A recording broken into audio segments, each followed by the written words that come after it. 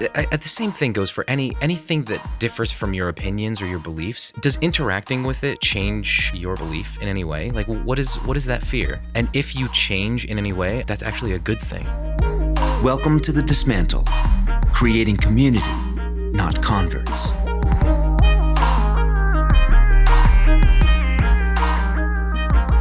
Hello and welcome to The Dismantle, a show for community, not converts. I'm your host, Joey.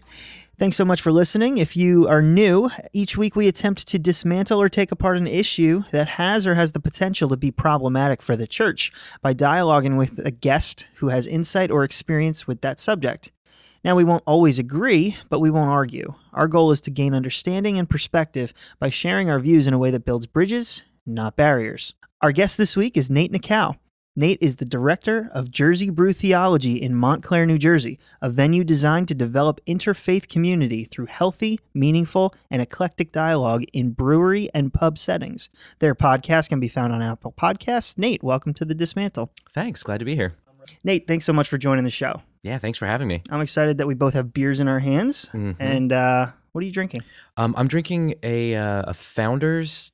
Oh, damn it, I don't remember the name, and I'm drinking it out of a beautiful ceramic cup, as opposed to the bottle. So that's I don't fantastic. know the labels in front I've got something. Yeah, some IPA. It's nice. Great.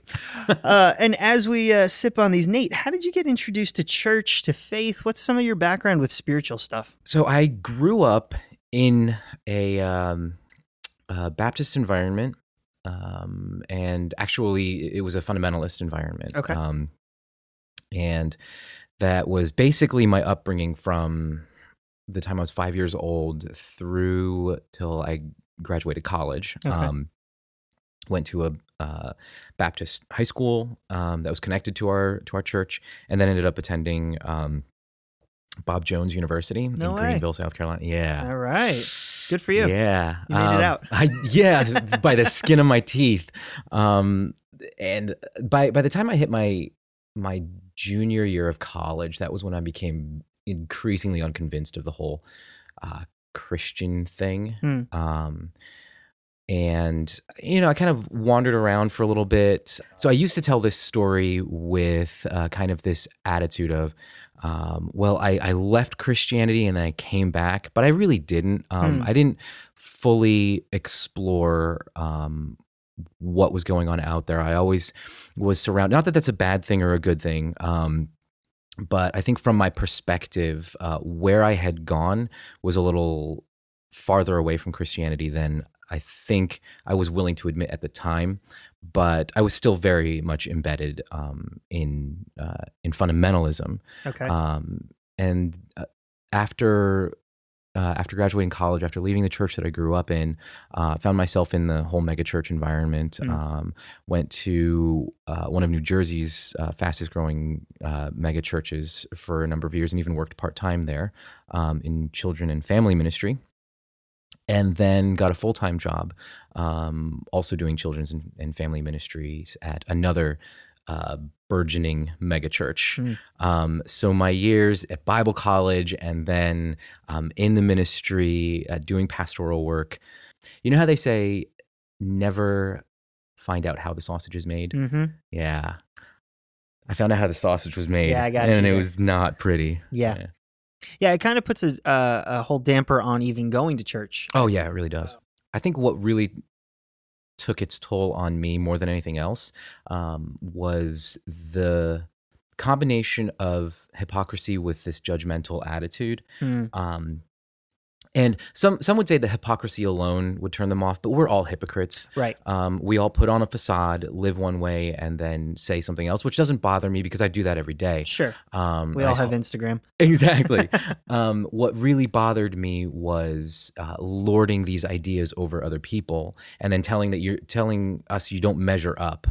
And because you're not A, living a particular standard, or B, believing a certain set of beliefs, or even simply questioning the beliefs that we're spoon-fed every day. And they talk about one of the churches that I worked for talked often about deep theology. Okay.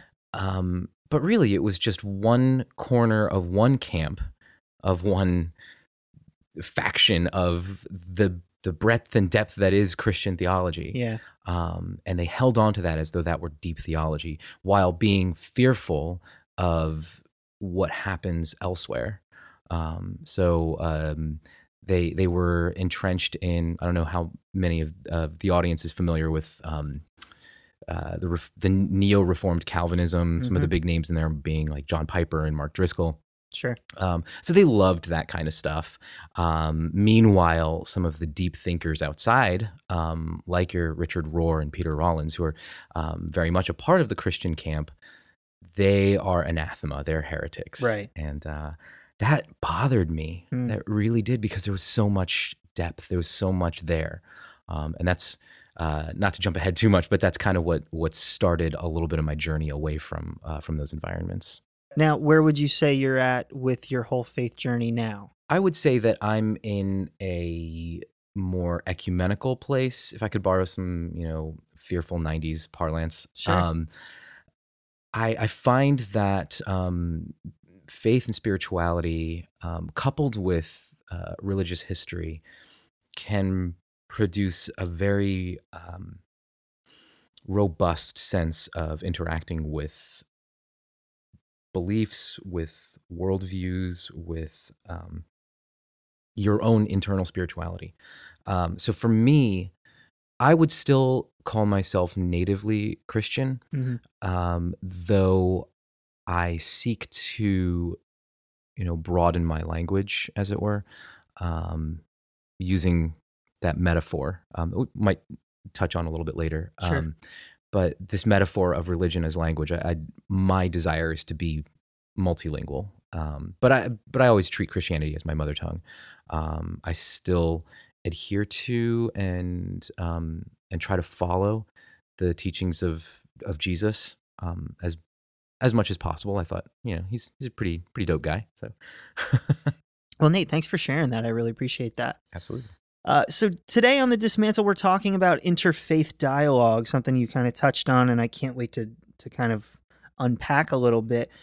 You sent me this amazing quote by Rabbi Rami Shapiro, and he says this: religions are like languages. No language is true or false. All languages are of human origin.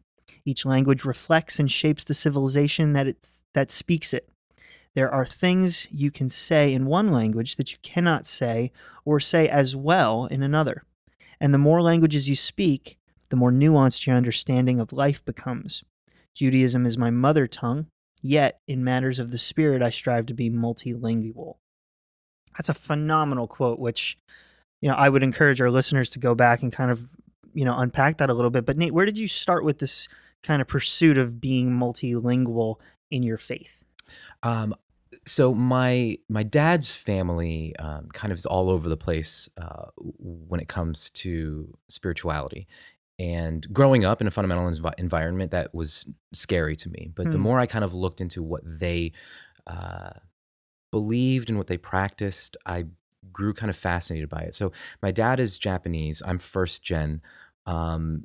So I have a pretty deep connection to my ethnic roots there. Okay. At least I hope I do. Nice. I'm very American for whatever that's worth. But I really appreciate what I see from my family there. And so I was intrigued by Zen Buddhism and a little bit by Shinto, but Shinto didn't really hit my radar much until later. To me, that was simply ancestor worship, and that was that.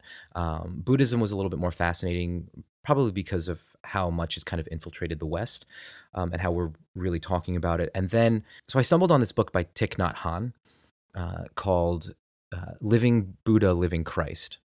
And what I found was so much parallelism between what the Buddha taught and what the Christ taught. And I couldn't get past the fact that so much of what Jesus was teaching was almost direct translation from what the Buddha was teaching.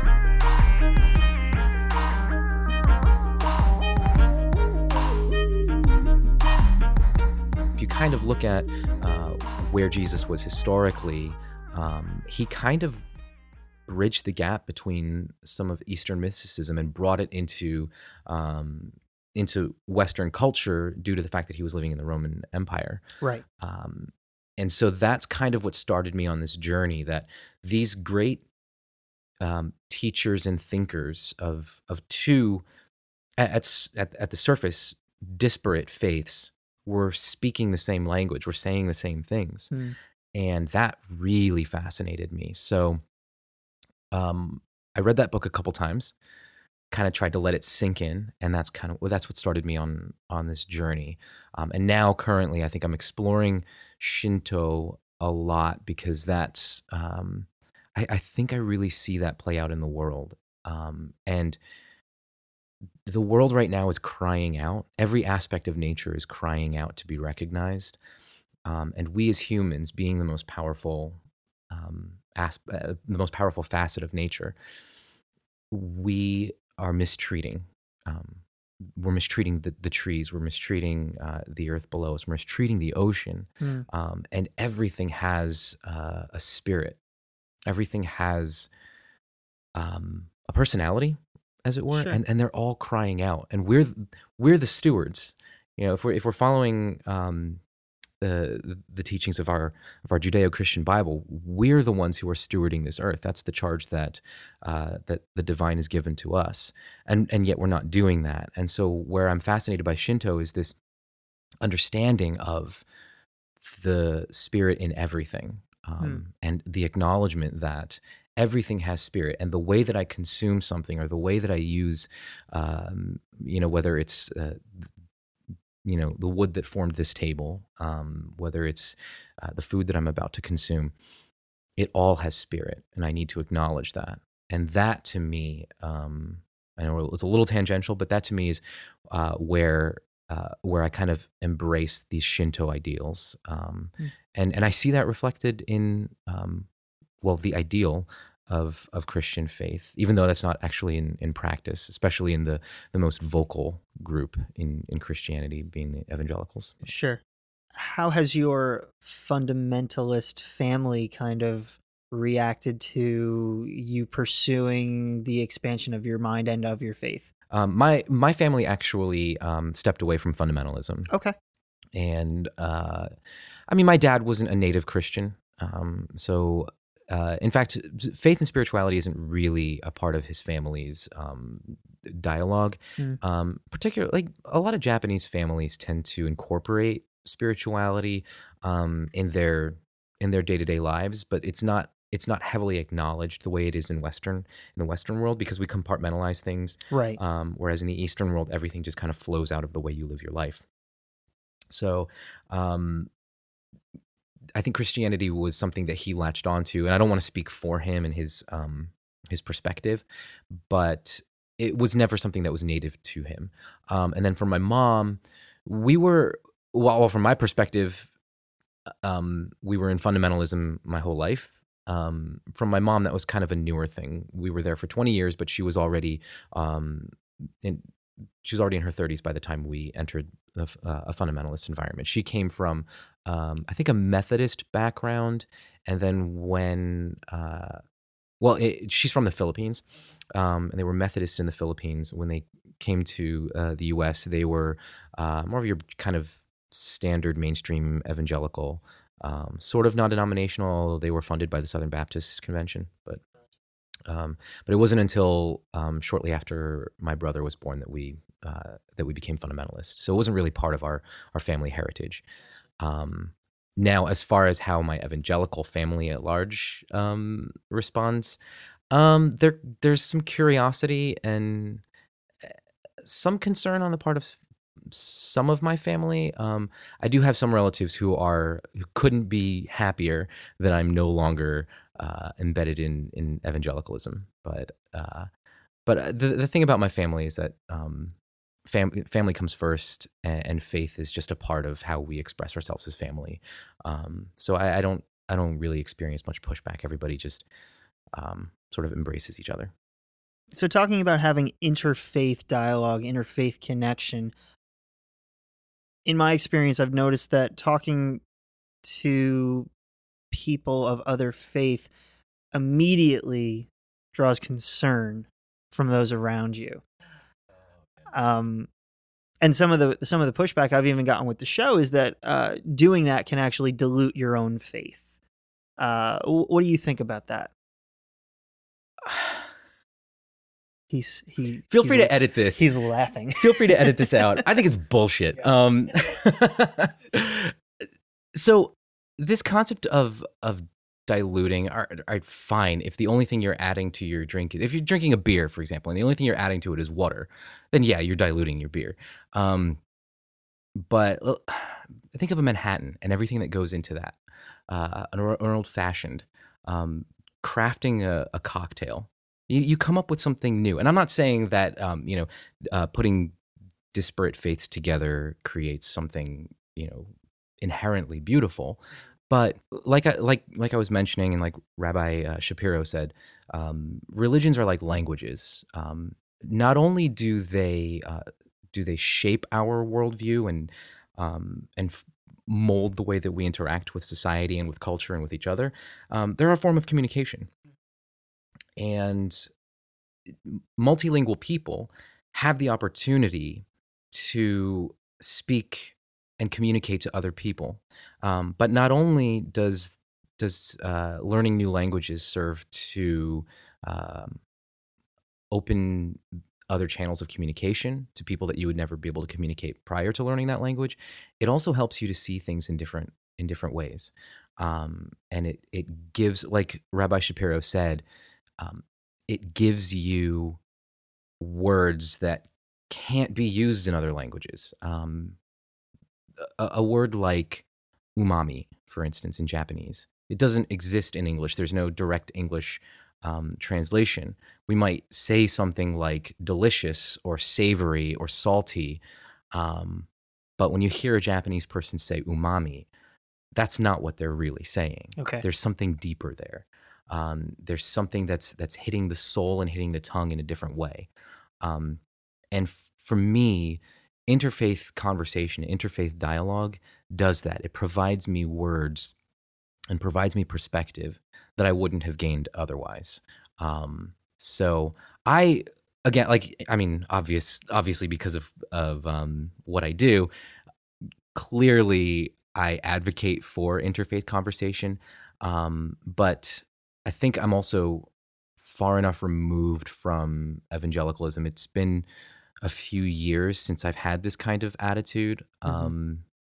So I have less sympathy for people who are struggling with that fear. But the same thing goes for anything that differs from your opinions or your beliefs. Does interacting with it change your belief in any way? Like, what is that fear? Why does it matter if you're having conversation with somebody? And if you change in any way, I think that's actually a good thing. Sure. You may or may not convert to another religion. Why are you afraid of that?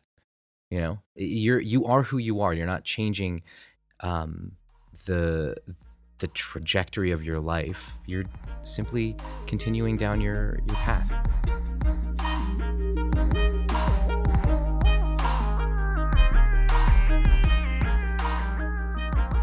There's this big push now, specifically in the bumper sticker community, of this idea of coexisting. Would you say that interfaith dialogue is different than coexisting? Yeah, because coexisting, it can lead to simply tolerance, which I don't hate. Sure. But why is tolerance the goal? I love what Prime Minister Justin Trudeau said. I'm going to completely butcher the quote, but something to the effect of, why should tolerance be the goal? Why can we not embrace each other? Why can we not love each other? And one of the key elements of loving someone is learning to speak their language. And that's why I think, and whether or not you get their language, I'll never be fluent in Shinto. I'll always be fluent in Christianity. That's my mother tongue. Mm-hmm. I'll never be fluent in Buddhism. I'll never be fluent in Islam or Judaism. But as a Christian, when you hear somebody from another faith tradition attempt to speak your faith language, and try to find analogies for, let's say, for example, something like Eucharist, it's something that's very dear to the Christian heart, but is meaningless to a Buddhist. Mm-hmm. But when a Buddhist finds a way to connect their ideas and use language like Eucharist, you almost feel an affinity, and it breaks down barriers. Sure. And that's what I want. That's why I advocate for interfaith dialogue, because it helps us to bridge those barriers and helps us to kind of see the unity in simply being human. And even as you're saying all of that, I mean, the imagery of a language keeps coming back to my head in a way that if somebody doesn't necessarily speak English, but they're trying to, you don't feel like, something is being taken from me. In fact, you probably feel empathy. Yeah. And you feel compassion, and you now want to try to meet them where they are. Mm-hmm. They might have used the wrong word, and they might have not said the phrase exactly, but they're attempting. Mm-hmm. And so you kind of compensate for that and say, okay, this is where our common ground is. Mm-hmm. And it sounds like that's what you're trying to do with Yeah. interfaith dialogue. Absolutely. That's really cool. Now, one of the ways that you do this, or probably the main way, is something called brew theology. Let's talk a little bit about your work with brew theology. So brew theology was actually started out in Denver, but it was kind of the merging of two things. So out in Denver, there was this group called Denver Pub Theology. A friend of mine, Ryan Miller, who also worked at a church here in New Jersey that I had worked for.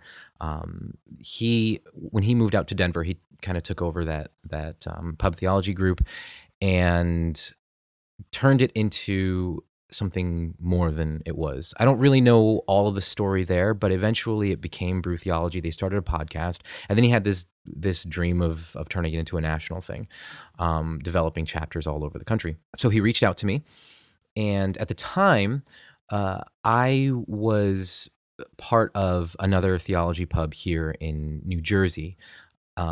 For those who are unfamiliar with the theology pub or pub theology culture, basically it's just this loose network of, not even really a network, it's just this concept that a few people came up with to say, hey, let's go to a pub and talk theology, whatever type of theology that looked like, whether it was Christian theology or otherwise.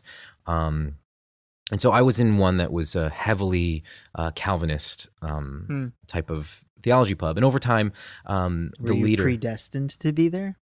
Sorry. Possibly. Keep going. Yeah, from time immemorial. Yeah. For the glory of God. Soli Deo Gloria. Is that how it goes? Yep. Nailed it.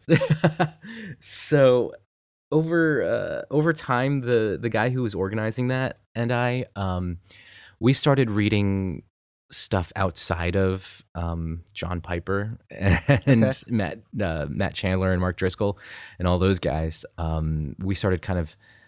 My journey was through the supposed polar opposite. I'm putting air quotes up here. The polar opposite, quote unquote, of Calvinism being that of Arminianism, which in reality they're just two sides of the same atonement coin. But I was reading some Wesleyan thought, and that kind of drew me towards a more open approch to theism, and eventually down towards process theology.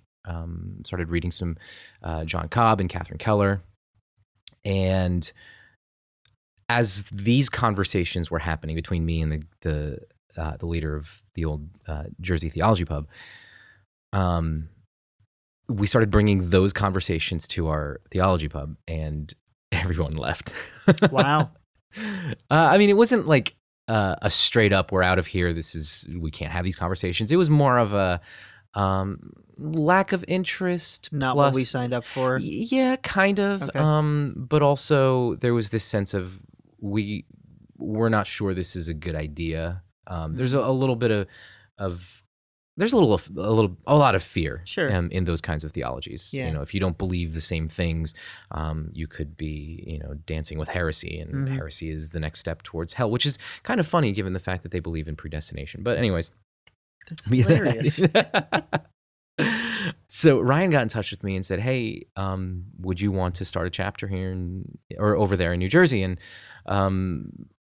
it took a little while because I was still on staff at that church, and then eventually left the church and started serving at actually the mecca of mega churches. It's true.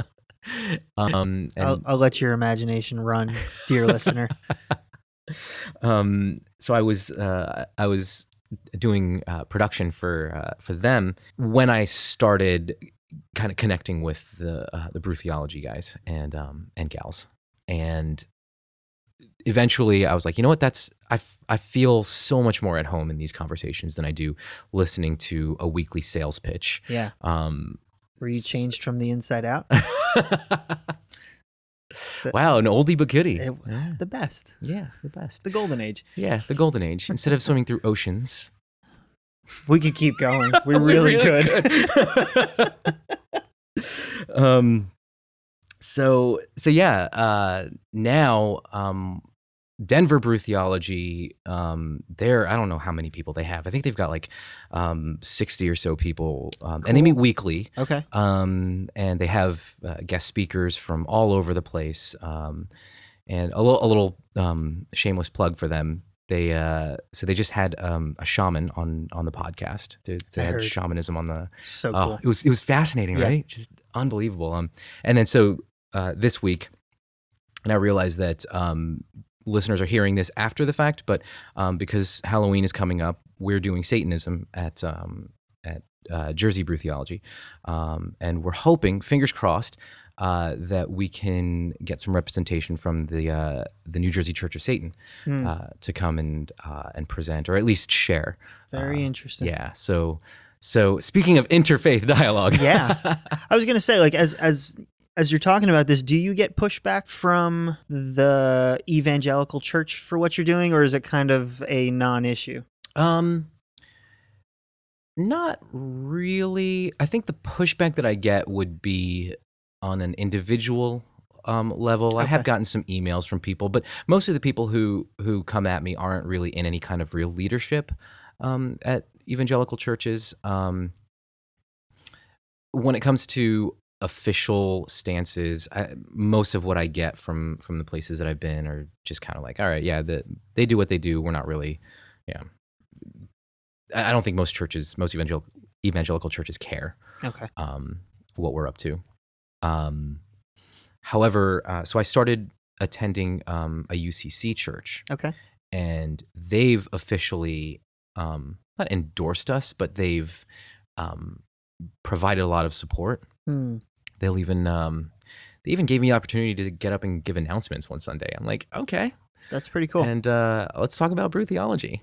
So that and we have a lot of people from that church attend our group, but that church is fantastic. It's like full of misfits. There are atheists, there are Buddhists, there are gay, straight, trans, bi. We're all there. So it's a fun environment. So of course something like Brew Theology would be attractive. Yeah, exactly. Yeah, it fits. That's awesome.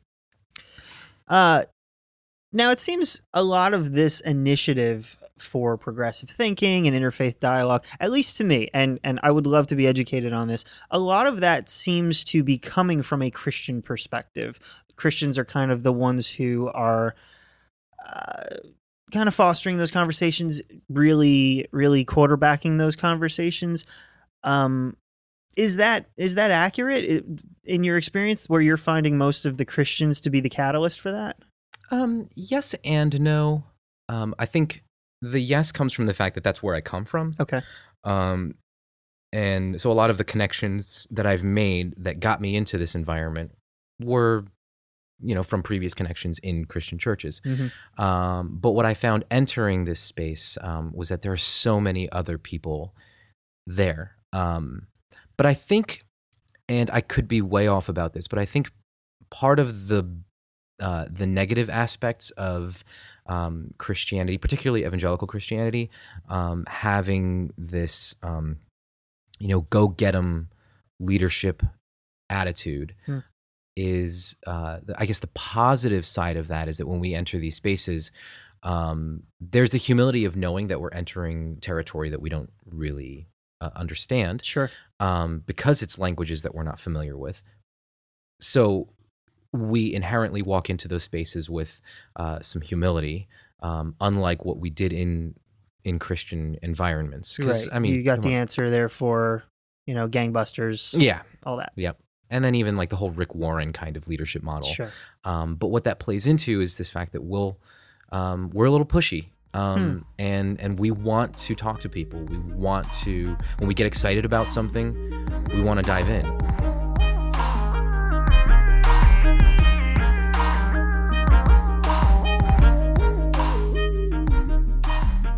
So you can talk about anything at these meetings, like anything. Basically, I mean, so every Brew Theology chapter has a group of moderators, and the way that we do it at Jersey, I don't know how the other chapters do it, but the way that we do it at Jersey Brew Theology is, I'll kind of shoot. We have a text group, and I'll shoot a text out. Hey, how do you guys feel about this topic? Any topics that you guys want to touch on? And we all just kind of throw ideas around. And every once in a while, I'll toss the question out to our group at large. Okay. I try to get the topic list taken care of several months in advance so that people can prepare. Yeah. And then some people might just and we don't really care if people show up every session or not. So someone might be interested in a topic on feminism, but they might not be interested in a topic on Kierkegaard. That's fine, right. So you can pick and choose which ones you're going to show up to. Exactly. Nice. Exactly. And then the hope is that eventually they'll just come because we're all a great group of people that drinks beer together. Which perfect segue. Talk to me about the intentionality of the location of a pub, the fact that it's brew theology, beers and cocktails and all this other stuff. Highly suggestive to the Devil's Playground in some Christian circles, but very intentional on your part. So talk to me about that. I think some of that comes from the rascally attitude of the neo-reformed camp that they're like, oh, we're going to drink beer, grow beers, wear flannels, and say shit all the time. Which both of us have, most of that right now. So that's the carryover from those guys.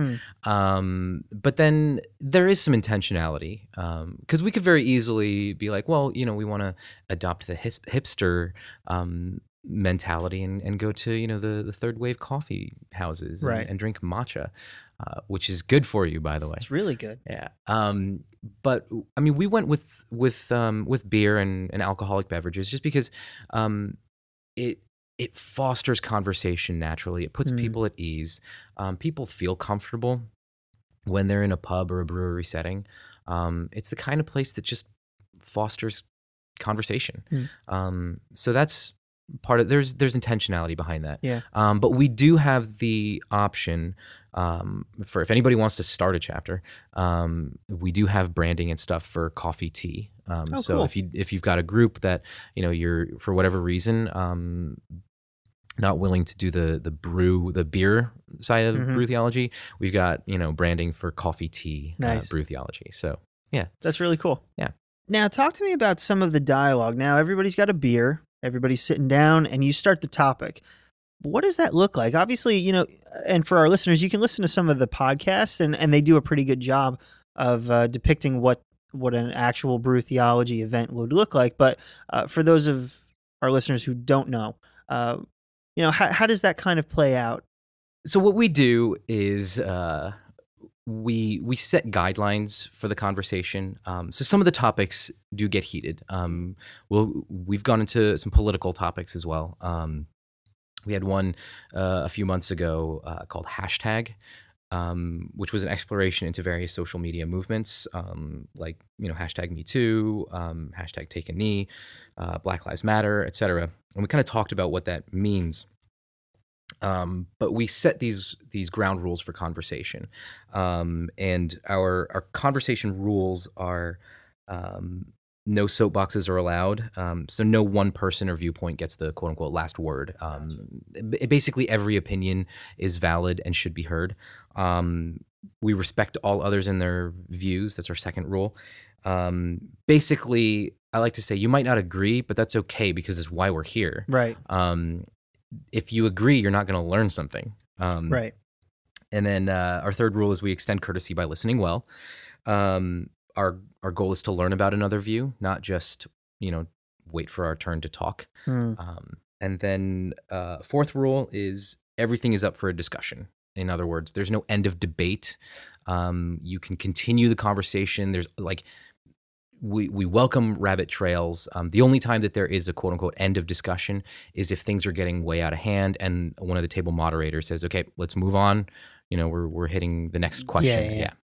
And then there's the catch-all rule that encompasses all the other rules. It's don't be a dick. Yep.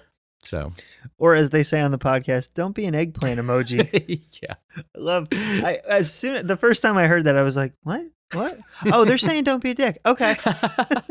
Yep. I love that. Yeah. And it sounds like, you probably have a bunch of people who are game for that, Mm-hmm. who they don't all believe the same things. They don't necessarily agree with each other 100% of the time, or maybe even 10% of the time, but they're up for good dialogue. Yeah. And that's really cool. Yeah. And it's fascinating how it plays out. But one thing that I've found is that we're all about shared values, if not shared beliefs. So we value the same things. We value good conversation. We value friendship.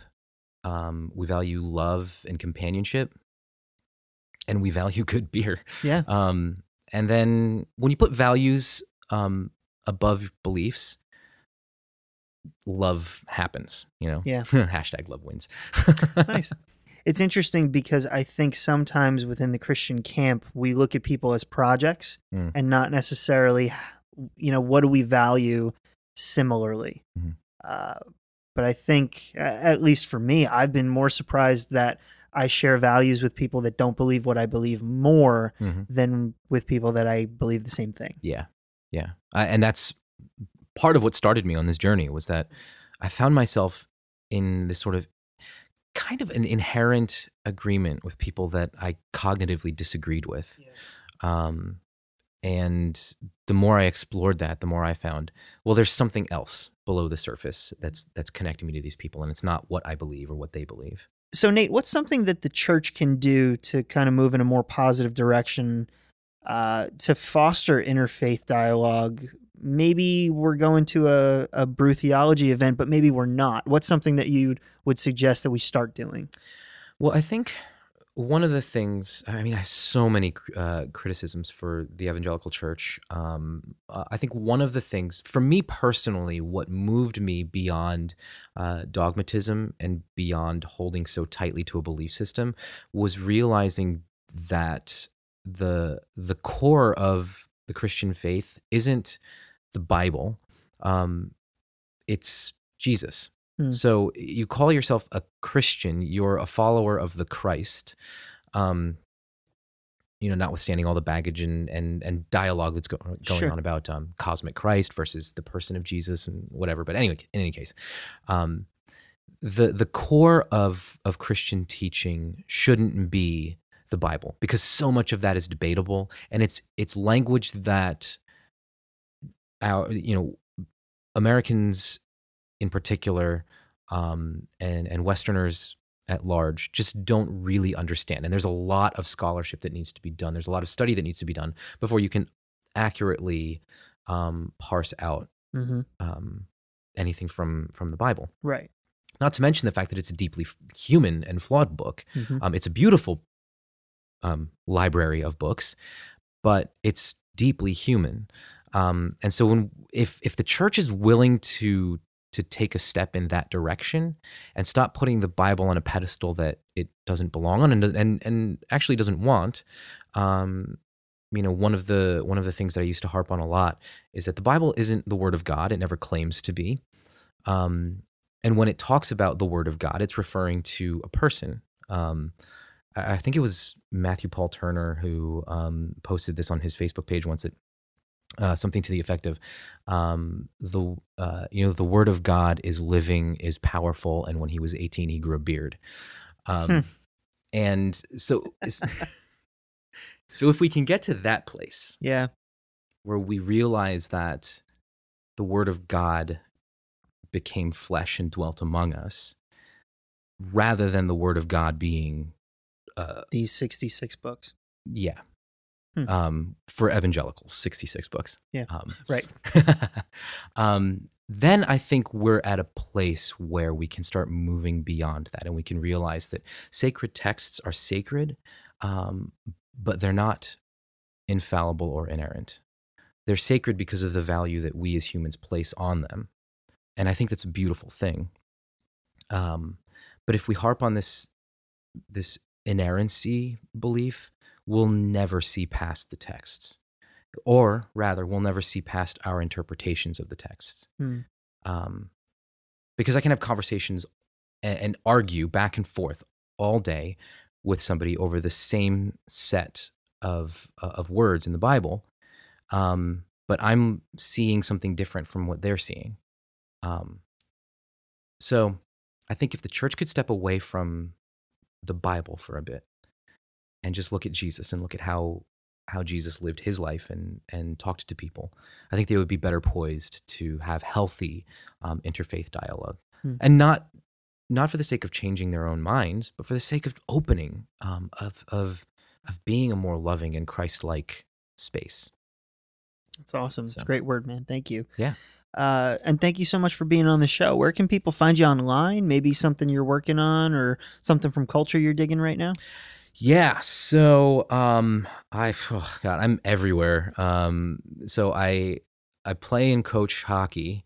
I'm constantly tweeting about sports because I love sports, but I'm also a huge nerd. So if you follow me on any of my personal social media, which is just look for Nate Nakow anywhere, you'll find me. You're probably going to get an earful of stuff about Arsenal Football Club, the Montreal Canadiens. There you go. The Metropolitan Rivers, hockey culture in general. So yeah, but then as far as Brew Theology, head over to brewtheology.org, Facebook, Twitter, Instagram, at Brew Theology. I think on Twitter, we're actually at Brew_Theology. And then the Jersey stuff is at Jersey Brew Theo on Twitter, but at Jersey Brew Theology everywhere else. Cool. And we'll list all that in the show notes. Yeah, it was a lot. It's okay. But Nate, thanks so much for making the time. I really appreciate it. Thank you, Joey. And that wraps up this episode of The Dismantle. We'd love to hear your thoughts on the topic today, your experience, and ways we can continue to create community. Visit the website at dismantlepod.com. And until next time, don't complain about the things you're not willing to change. You've been listening to The Dismantle, creating community, not converts. Visit us at dismantlepod.com.